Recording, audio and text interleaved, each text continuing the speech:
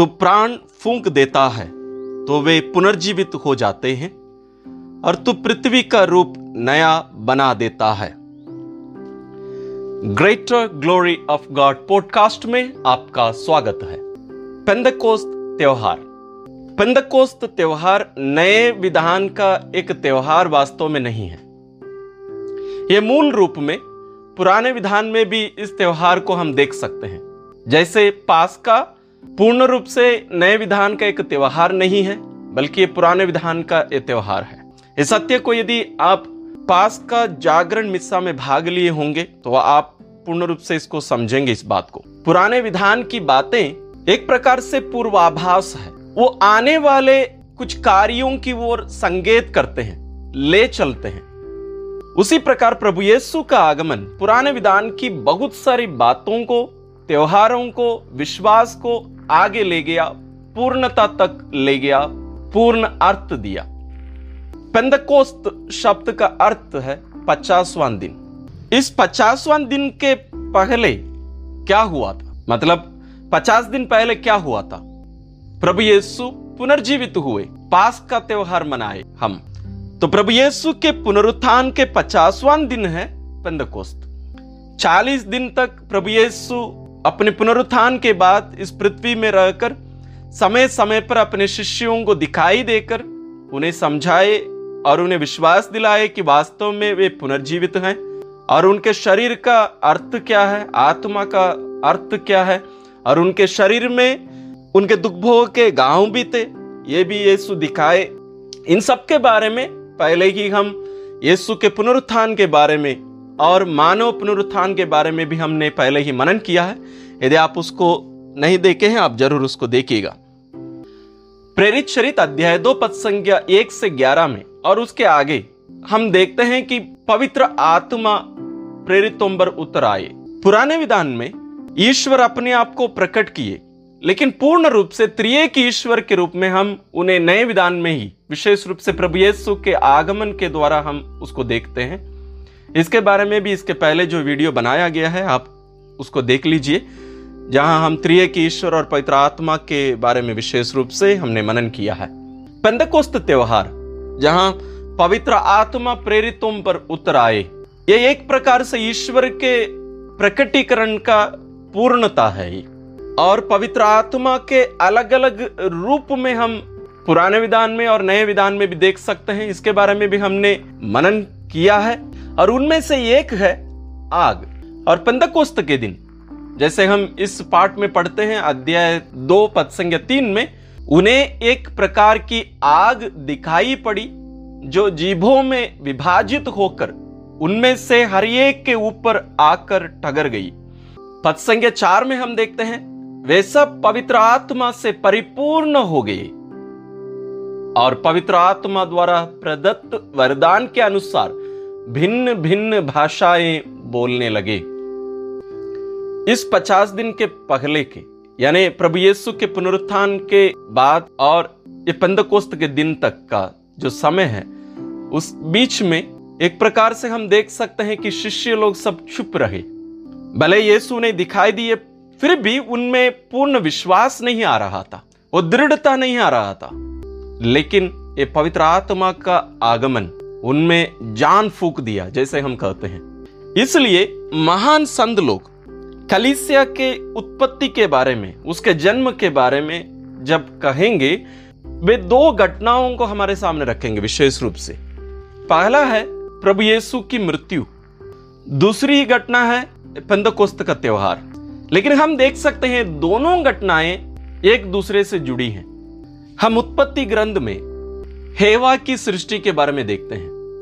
उत्पत्ति ग्रंथ अध्याय 2 पद संख्या 21 से 24 में, तब प्रभु ईश्वर ने मनुष्य को गहरी नींद में सुला दिया।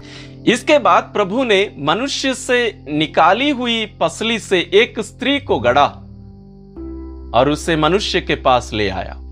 इसकी तुलना हम प्रभु यीशु की मृत्यु के साथ कर सकते हैं। हम इसमें स्पष्ट देखते हैं कि ईश्वर ने आदम को गहरी नींद में सुला दिया, और जब वह सो गया उसके बगल से एक पसली निकाल ली और उस हड्डी से एक स्त्री को गढ़ा। యోగన్ रचित सुसमाचार अध्याय 19 पद संख्या 34 में हम देखते हैं, लेकिन एक सैनिक ने उनकी बगल में भाला मारा और उसमें से तुरंत रक्त और जल बह निकला, क्योंकि यीशु उसके पहले ही मर चुके थे। पहला आदम भी सो गया गहरी नींद में, और यहां दूसरा आदम यानी प्रभु यीशु गहरी नींद में सो गए, यानी मृत्यु हुई। पहले आदम के बगल से ईश्वर एक हड्डी निकालकर उससे स्त्री को बनाया। यहां यीशु के बगल से ईश्वर कलीसिया का निर्माण किया, ये कलीसिया को जन्म दिया। लेकिन हम देखते हैं कलीसिया एक प्रकार से निर्जीव रही। यीशु की मृत्यु से लेकर पेंतकोस्त के दिन तक कलीसिया एक प्रकार से निर्जीव रही। वे डरे हुए थे, किसी के पास भी जाते नहीं थे, घर के अंदर बंद पड़े हुए थे। इसकी तुलना हम आदम के साथ कर सकते हैं। आदम की सृष्टि जब ने ईश्वर की, जिसके बारे में हम उत्पत्ति ग्रंथ अध्याय 2 पद संख्या 7 में देख सकते हैं। प्रभु ने धरती की मिट्टी से मनुष्य को गढ़ा और उसके नाथनों में प्राण वायु फूंक दी। इस प्रकार मनुष्य एक सजीव सत्व बन गया। लेकिन इसका और पेंतकोस्त का क्या लेने देना है? ईश्वर आदम के नथनों में प्राण वायु फूंक दिए और वो सजीव हो गया, जीवित हो गया। उसी प्रकार कलीसिया जिसका निर्माण ईश्वर कर रहे थे, वो भी निर्जीव था। पवित्र आत्मा के आगमन के द्वारा कलीसिया सजीव बन गई। ये दोनों को हम कैसे मिक्स कर सकते हैं? आप अभी पहले उदाहरण में मैंने बताया कि कलीसिया प्रभु यीशु के बगल में से निकाली गई है, जैसे स्त्री की सृष्टि आदम से हुई थी। और अभी मैं कह रहा हूं कि जैसे ईश्वर आदम की सृष्टि किए थे मिट्टी से, उसी प्रकार अभी कलीसिया जो निर्जीव थी अभी सजीव बन गई। दोनों को हमें गहरे रूप से समझने की जरूरत है। नए विधान में हम कलीसिया के अलग अलग रूप देख सकते हैं, अलग अलग चिन्ह के रूप में प्रकट किया जाता है। जैसे एक उदाहरण है, कलीसिया प्रभु यीशु का शरीर है, कलीसिया वधू है, पत्नी है। और यह पत्नी जैसे हेवा या स्त्री आदम से निकाली गई थी, पुरुष से निकाली गई थी, उसी प्रकार ये नई हेवा यानी कलीसिया प्रभु यीशु के बगल से निकाली गई। और हम बाइबल में पढ़ते हैं और हमें मालूम है, ईश्वर कहते हैं पुरुष और उसकी पत्नी स्त्री दोनों एक शरीर हैं। और प्रभु यीशु के शरीर रूपी ये कलीसिया एक प्रकार से निर्जीव थी और उसको सजीव करने के लिए, जीवित करने के लिए ईश्वर अपना आत्मा उसमें फूंक देते हैं। जैसे आदम के नथनों में ईश्वर प्राणवायु फूंक दिए। इस सत्य को हमें समझने की जरूरत है। इसलिए कलीसिया कोई संगठन नहीं है, एक समुदाय नहीं है, बल्कि ये यीशु के शरीर है, ये कोई समुदाय नहीं। इसलिए हम बार बार कहते हैं, जैसे हमसे पूछा जाता है आप लोग क्यों धर्म परिवर्तन करते हैं? यहां कोई धर्म परिवर्तन की बात ही नहीं है। यहां कोई मनुष्य किसी को ईसाई या क्रिस्ती नहीं बना सकता। यहां ईश्वर अपनाते हैं लोगों को। मनुष्य कभी ईश्वर को अपना नहीं सकता है, बल्कि ईश्वर मनुष्य को अपनाते हैं, हमें उनके शरीर के अंग बनाते हैं। इसको और गहरे रूप से समझने के लिए, जैसे प्रभु यीशु ने कहा है हमसे, मैं दाखलता हूं, तुम उसकी डालियां हो। यह बपतिस्मा की ओर संकेत करता है। कैसे हम प्रभु यीशु के साथ जोड़ दिए गए हैं, कलम कर दिए गए हैं, जैसे संत पौलुस हमसे कहेंगे। इस रहस्य को और गहरे रूप से समझने के लिए आप इसके पहले जो वीडियो बनाया गया है इस रहस्य के ऊपर, आप जरूर उसको देखिए। उसका लिंक मैं डिस्क्रिप्शन में आपके लिए दूंगा। आइए हम आगे बढ़ते हैं। दूसरे पार्ट में हम देखते हैं यह शरीर, प्रभु यीशु का जो शरीर है, इसमें भिन्न भिन्न अंग हैं, अलग अलग अंग हैं, जैसे हमारे शरीर में है। इसके बारे में संत पौलुस कुरिन्थियों को लिखते हुए अपने पहले पत्र अध्याय 12 में वे बहुत सुंदर रूप से कहते हैं। अध्याय 12 पद संख्या 12, मनुष्य का शरीर एक है, यद्यपि उसके बहुत से अंग होते हैं और सभी अंग अनेक होते हुए भी एक ही शरीर बन जाते हैं। मसीह के विषय में भी यही बात है। यानी हम सभी प्रभु यीशु के साथ कलम कर दिए गए हैं और हम सभी उनके शरीर के अंग हैं। हम अलग अलग भाषा बोलते हैं, अलग अलग जाति के लोग हैं, अलग अलग देश के लोग हैं, लेकिन हम सभी एक ही शरीर के अंग हैं। इसलिए एक कहावत है, रक्त के रिश्ते से पानी का रिश्ता ज्यादा गहरा है, ज्यादा घनिष्ठ है, ज्यादा जीवंत है। रक्त का रिश्ता यानी भाई बहन जो हम माता पिता से जन्मे हैं, लेकिन पानी का रिश्ता बपतिस्मा की ओर संकेत करता है। क्रिस्ती होने का एक गहरे अर्थ को हमें समझने की जरूरत है। तो जब हम पेंदकोस्त का त्योहार मना रहे हैं, ये पवित्र आत्मा के आगमन और कलीसिया का एक प्रकार से उसके जन्म को मनाने का ये इस अवसर हमें अपनी ओर अपनी दृष्टि दौड़ाने के लिए हमसे आह्वान करता है।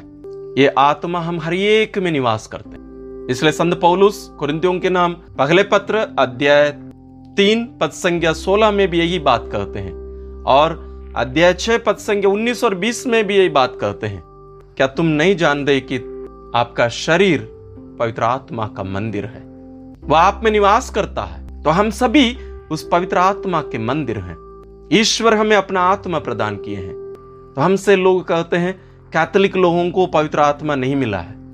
नहीं, हमें संस्कारों के द्वारा ईश्वर अपना आत्मा प्रदान किए हैं। आज भी जो कार्य यीशु संपन्न किए, उन कार्यों को जारी रखने की जिम्मेदारी पवित्र आत्मा को दिया गया है और ये कार्य पवित्र आत्मा पूर्ण रूप से कर रहे हैं, लेकिन क्या हम उनका साथ देते हैं? इसलिए संत पौलुस एफेसियों के नाम अपने पत्र में अध्याय 2 पद संख्या 19 से 22 में कहते हैं कि हम एक भवन है, यानी प्रभु यीशु का ये शरीर, जैसे स्वयं प्रभु यीशु कहे हैं, मंदिर है और हम सभी जीवंत पत्थर के रूप में एक मंदिर का रूप धारण कर रहे हैं यीशु के साथ मिलकर, ताकि यीशु का ये शरीर एक आध्यात्मिक निवास बन जाए जहां ईश्वर आकर निवास कर सके।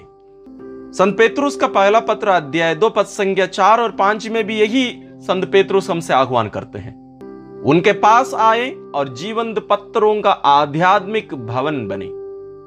यीशु आज इस दुनिया में अपने शरीर में नहीं है, लेकिन कलीसिया के द्वारा यीशु आज इस दुनिया में है। हमारे कंधों पर एक बहुत बड़ी जिम्मेदारी ईश्वर रखे हैं। प्रभु यीशु का शरीर था इस दुनिया में जब वे मानव रूप में थे, लेकिन पवित्र आत्मा का कोई भी शरीर नहीं है, लेकिन पवित्र आत्मा हम में निवास करके हमें यीशु के शरीर बना रहे हैं, यीशु के रूप में हमें बदल रहे हैं।